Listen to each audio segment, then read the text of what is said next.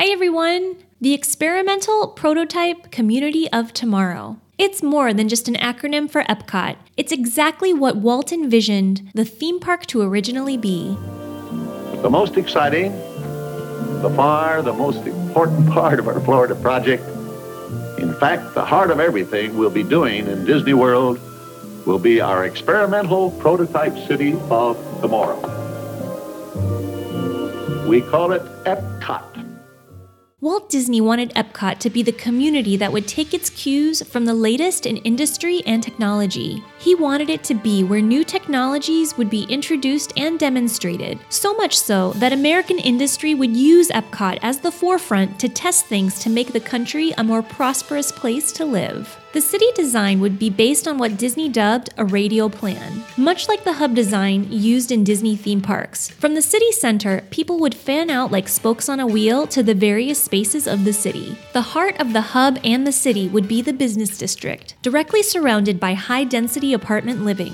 It would have cultural, entertainment, and social offerings, in addition to a convention center and hotel, touted in the 1960s to be over 30 stories tall, that will be the visual center of the community. The city center would also have recreation design of other cultural districts from around the world. The hub of the city will have the added design comfort of being completely enclosed, meaning rain, heat, humidity, and cold will never affect the central activities of Epcot. The city center would be entirely pedestrian-friendly, with the Wedway People Mover electric transportation whizzing just above the walkways to be the primary intracity transit. It would act as just one of the solutions to the everyday rush hour traffic jam that other cities experience. And speaking of transportation, Epcot would have a transportation lobby directly under the hotel and convention center to serve as an artery for transport systems that would move people in and out of Epcot, including a monorail system, one floor for trucks, and one floor for cars. Enveloping this area is a large green space, and then the remaining surrounding areas would be all residential. Walt truly wanted the community to be the ideal place where people could live, work, and play.